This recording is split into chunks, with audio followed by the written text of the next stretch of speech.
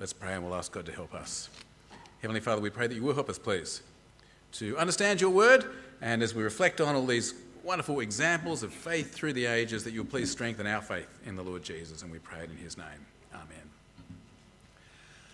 Well, I became a Christian when I was 21 years old, and at the time in my life, I knew pretty much no Christians.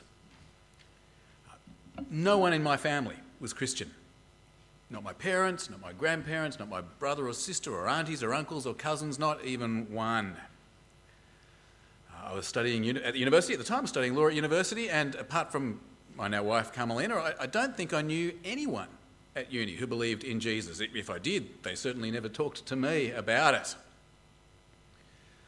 I also had a job at the time. I was working as a cocktail barman in a nightclub, and again, I'm not aware that there were any Christians at my workplace. My hobby at the time was karate, and again, if there were any Christians in the karate club, I didn't know anything about it. They never said anything to me. I was pretty much on my own in becoming a Christian. In my life, in general, I never heard the name of Jesus except as a swear word. But it's not just that no one around me was Christian. I was actually surrounded by confident atheists. People who were convinced about their atheism. To my family, to my mum and dad, it is blatantly obvious that there is no God. My parents were, and still are, amazed that I could be so gullible as to fall for religion. Same for most of my fellow law students at the time, same for the people in the nightclub, same for the karate club. The issue of God, it wasn't even up for debate. In their minds, no intelligent person would seriously consider the possibility that there is a God. I have to say that made it harder. It made it harder to have everyone think I was an idiot. It made it harder to become a Christian. And even today, I would say it makes it harder to be a Christian. It makes me doubt myself. I mean, do I seriously believe that I am right? And everyone I know, all my family, all everyone I studied with, everyone I was working with, everyone I was doing karate with, do I seriously believe that I'm right and every single one of them is wrong? Well, that just seems incredibly arrogant, doesn't it? We're not talking about stupid people here. We're talking about clever, intelligent, highly educated people.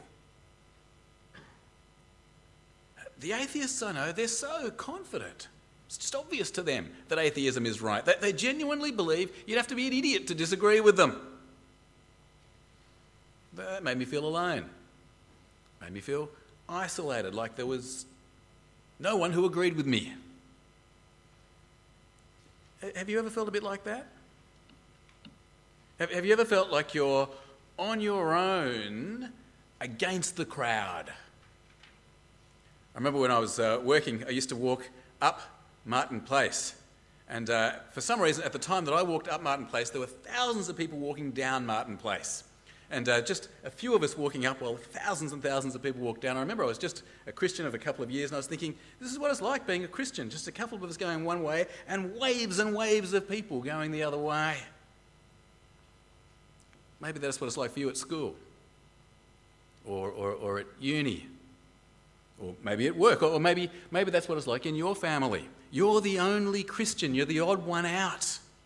To everyone else, you're obviously wrong about Jesus and there's something a bit feeble about you. You're a bit gullible, or maybe they think you've got some weakness or neediness that makes you believe your fairy tale religion. Do you know what? It would have been a little bit similar for the first readers of this letter to the Hebrews.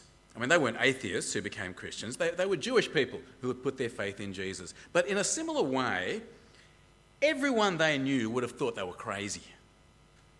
As we saw last week, these readers were exposed to public insult and persecution. It was perfectly clear to their friends and to their family that they had gone astray, that they'd been misled by this Jesus movement. It was perfectly obvious to the authorities that they were doing the wrong thing. They'd been caught up in something illegal or immoral or something like that. The readers of Hebrews, they would have felt alone. They would have felt isolated, on their own, and they were being sorely tempted to Well, to go along with the crowd, to go along with everyone they knew, to go back to Judaism. Now, a couple of weeks ago, we saw the author tell them to keep on meeting together, to encourage each other, to spur each other on, to keep on living for Jesus. Why did he say that? Well, so that they didn't feel so isolated in their faith, so that they could have each other's support and encouragement. But now in today's passage, the author encourages them in a slightly different way, and I think it's a very interesting and quite unique way. Well, let's have a think about the passage. The author starts off by talking about the nature of faith. Faith is a very ordinary thing. It's a very everyday thing. Faith is a belief or trust in something that you don't yet have.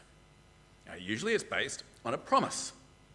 As I say, it's a very ordinary thing. You and I exercise faith every day of the week. So let me give you an example. Imagine I wake up one morning and my wife turns to me and she goes, "Jeff, you're such an excellent, wonderful husband. I'm going to cook you a nice steak for dinner." On that basis, I skip breakfast. No Weet-Bix for Jeff that morning. And then I only eat vegetables for lunch. Why would I starve myself the whole day? Why would I go through the extraordinary agony of 2 small meals in a day? Why? Answer, well, because I believe her promise. I'm confident that the dinner I hope for will happen. I'm sure that even though I can't see that dinner yet, it will be waiting for me when I get home. And so I act on the promise. See, it's a very ordinary thing, faith. As Christians, we have promises from God. I mean, we saw them beautifully outlined in chapter 8, didn't we, as we saw the promises of the new covenant. What does God say? I will forgive their wickedness and remember their sins no more. He says, I'll write my laws on their hearts so that they want to obey me, so that they know me. So he promises to transform us so that we can be people who live in his presence forever in a new creation, a new heaven and earth. God has wonderful promises for us. Those are his promises to everyone who trusts in Jesus. And faith takes God at his word. Faith believes the promises. Faith means that you're confident that even though we can't yet see it, God promised it, and so it'll be ours. Hebrews chapter 11 and verse 1. Have a look with me. Hebrews chapter 11 and verse 1. Now, faith is confidence in what we hope for and assurance about what we do not see. This is what the ancients were commended for. And then the author gives a quick example of faith, one that would make sense to his readers. He says, you can't see that God made the world, but God says that he did. And the original readers of this letter, being Jewish, they would have all believed it was true. That they couldn't see it, but they believed it. There's an example of faith. He says, verse 3, by faith we understand that the universe was formed at God's command, so that what is seen was not made out of what was visible. And now what the author does, he starts to give us some stories, some examples of people who have faith. He takes us through the Old Testament, through the ancestry, the history of these Jewish Christians, and he gives example after example of people who had faith, who acted on their faith. So we start off almost as far back in history as we can go to Adam's son Abel. Abel couldn't see God, but in faith he offered God a sacrifice. We move a few generations through to Enoch. Enoch couldn't see God, but he lived his life to please God. And the author reminds us that's what it's like with God. You can't see God, and so you need faith. You need faith to trust that he exists. You need faith to trust that he will reward you if you try to please him. Verse 4. By faith, Abel brought God a better offering than Cain did. By faith he was commended as righteous when God spoke well of his offerings. And by faith Abel still speaks, even though he is dead. By faith Enoch was taken from this life so that he did not experience death. He could not be found because God had taken him away. For before he was taken, he was commended as one who pleased God. And without faith it's impossible to please God, because anyone who comes to him must believe that he exists and that he rewards those who earnestly seek him. The author continues his list of examples of stories. He takes us to Noah. Noah trusted God's promise that a flood was coming, and so, much to the scorn of his contemporaries, he built the ark. Verse 7.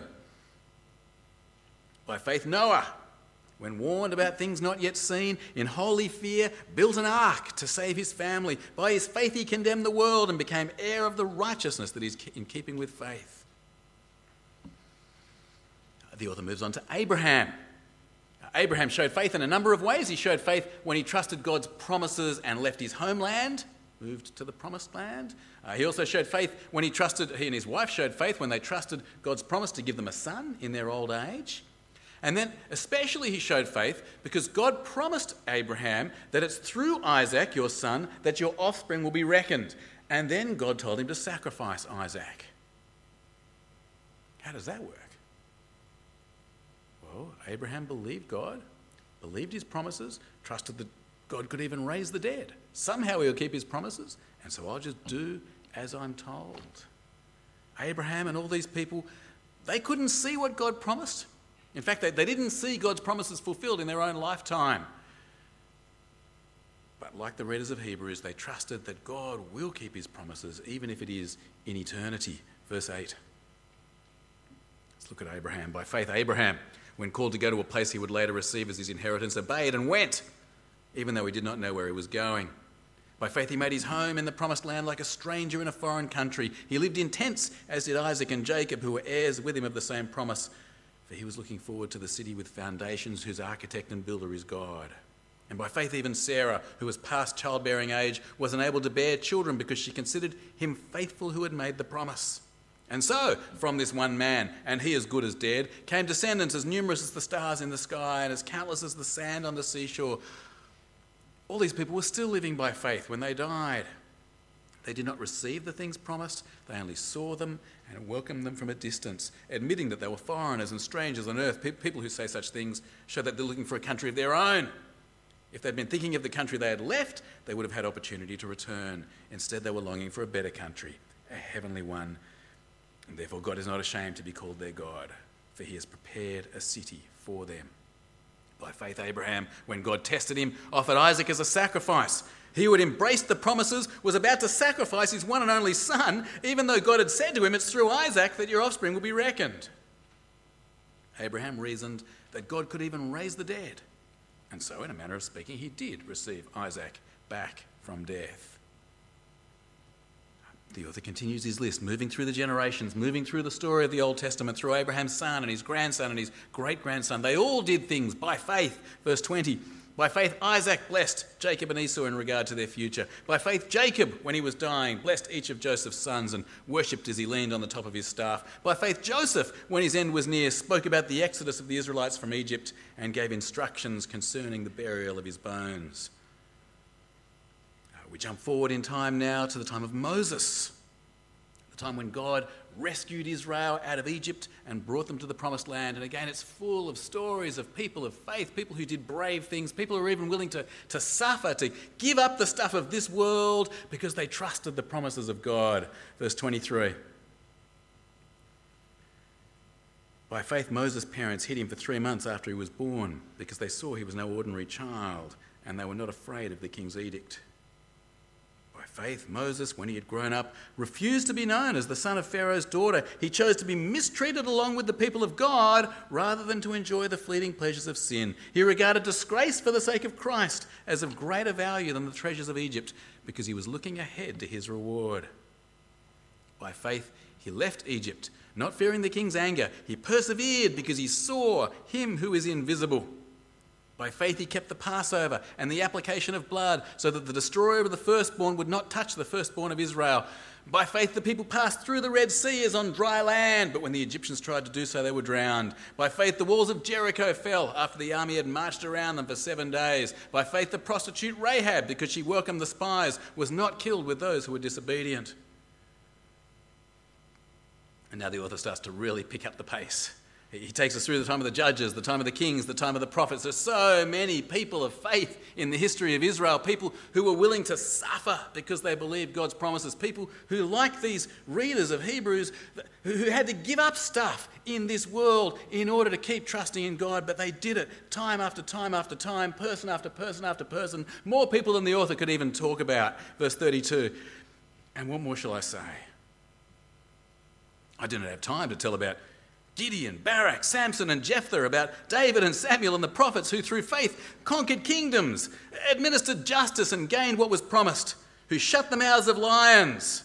Who was that? That was Daniel, wasn't it? Quenched the fury of the flames. Shadrach, Meshach, Abednego. And escaped the edge of the sword, whose weakness was turned to strength and who became powerful in battle and routed foreign armies. Women received back their dead.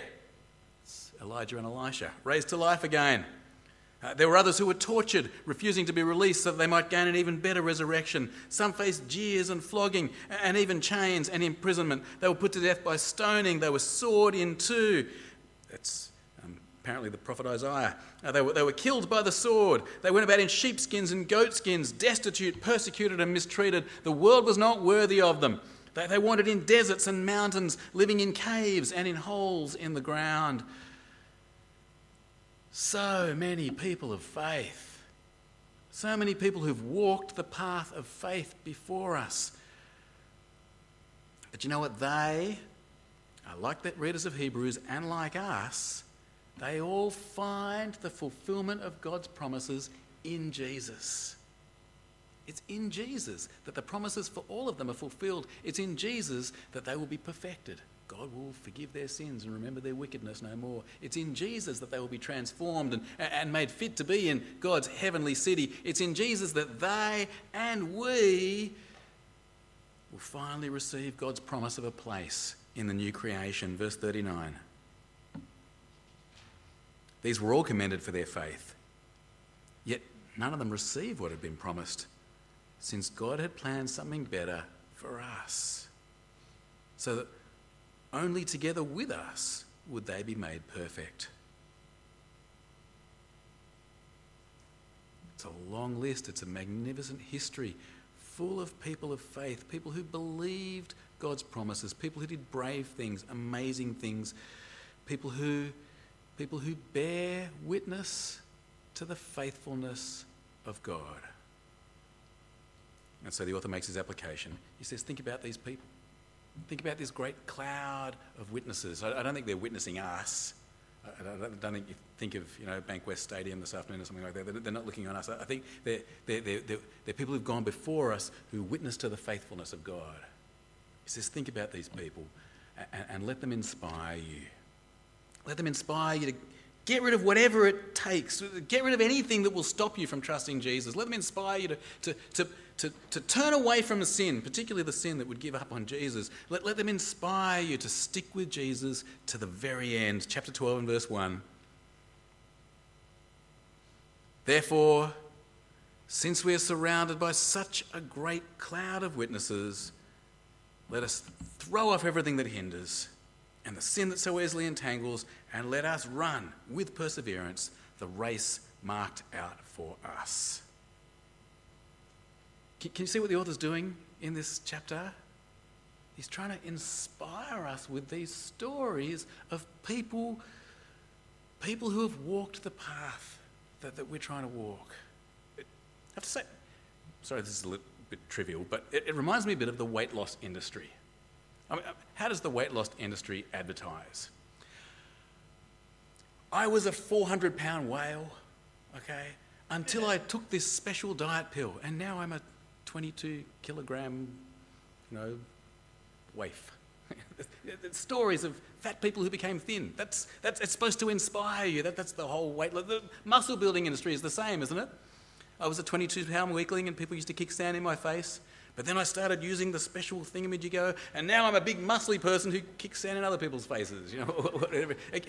It seems to be part of how we're made. We're inspired by others who have trod the path we're trying to tread.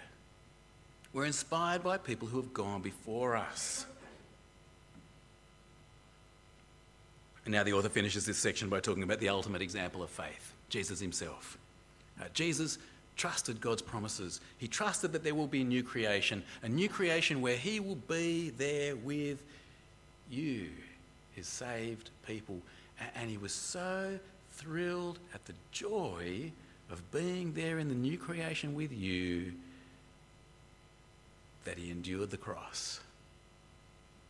Because of his faith, because he trusted God's promise, Jesus was willing to suffer on his way to glory. Still in verse 1, let us run with perseverance the race marked out for us, fixing our eyes on Jesus, the pioneer and perfecter of faith. For the joy set before him, he endured the cross, scorning its shame, and sat down at the right hand of the throne of God.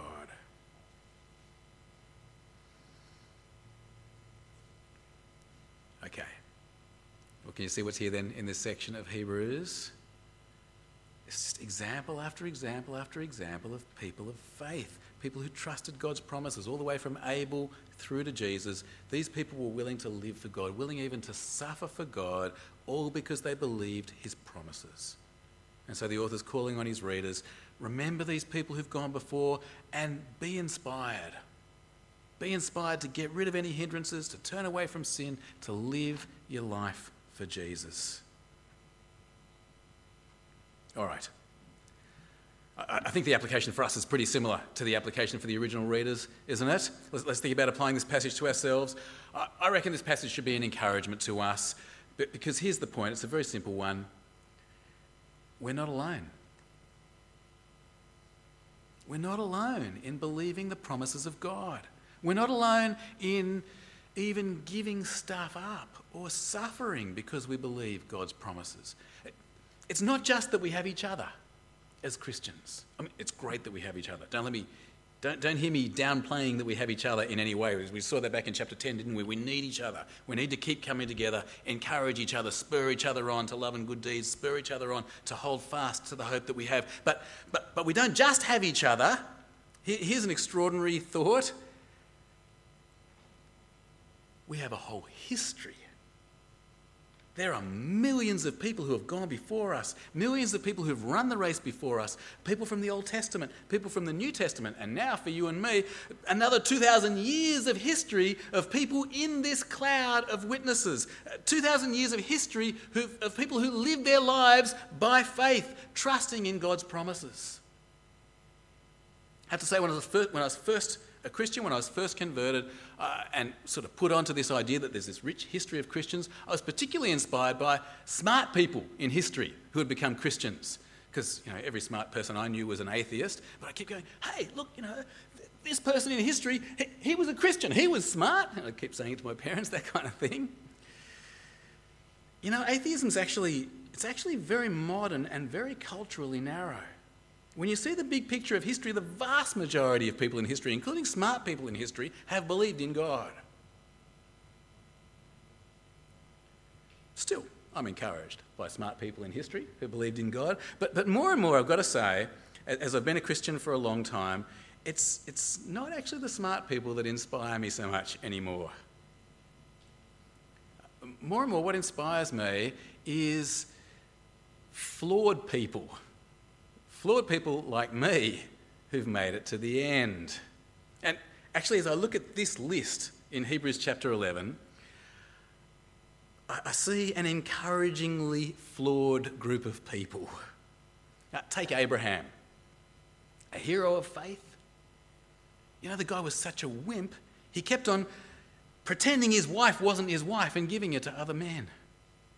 Noah, the great Noah, saved from the flood, the only one in the world saved. And what does he do to celebrate?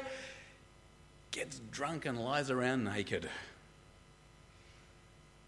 God speaks to Moses in the burning bush. Moses, go and save my people. And Moses goes, no, could you get someone else to do it, please? Jacob is a con man.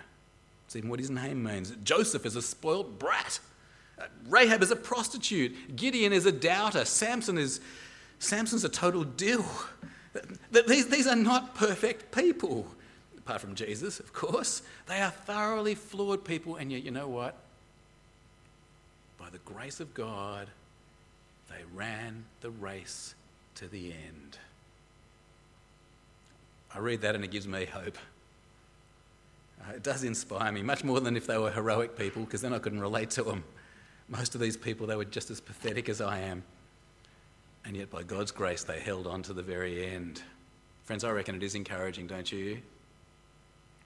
We might be tempted by the crowd, whether it be family or friends or workmates. We might be tempted by the crowd to give up on Jesus, but the author of Hebrews, now he's encouraging us instead not to go with the crowd, but to go along with the cloud and stick with Jesus. You like that? That's pretty cute, isn't it? I reckon I should be in advertising or something like that. Don't go with the crowd, go with the cloud. You know, I think one practical way of applying this is, and I'm going to mention an old technology. Some of you may have heard of them. Books, okay? One practical way to apply this passage is to read biographies. Certainly, if you've read Hebrews chapter 11 and you go, who's Jephthah? Go back and read the story.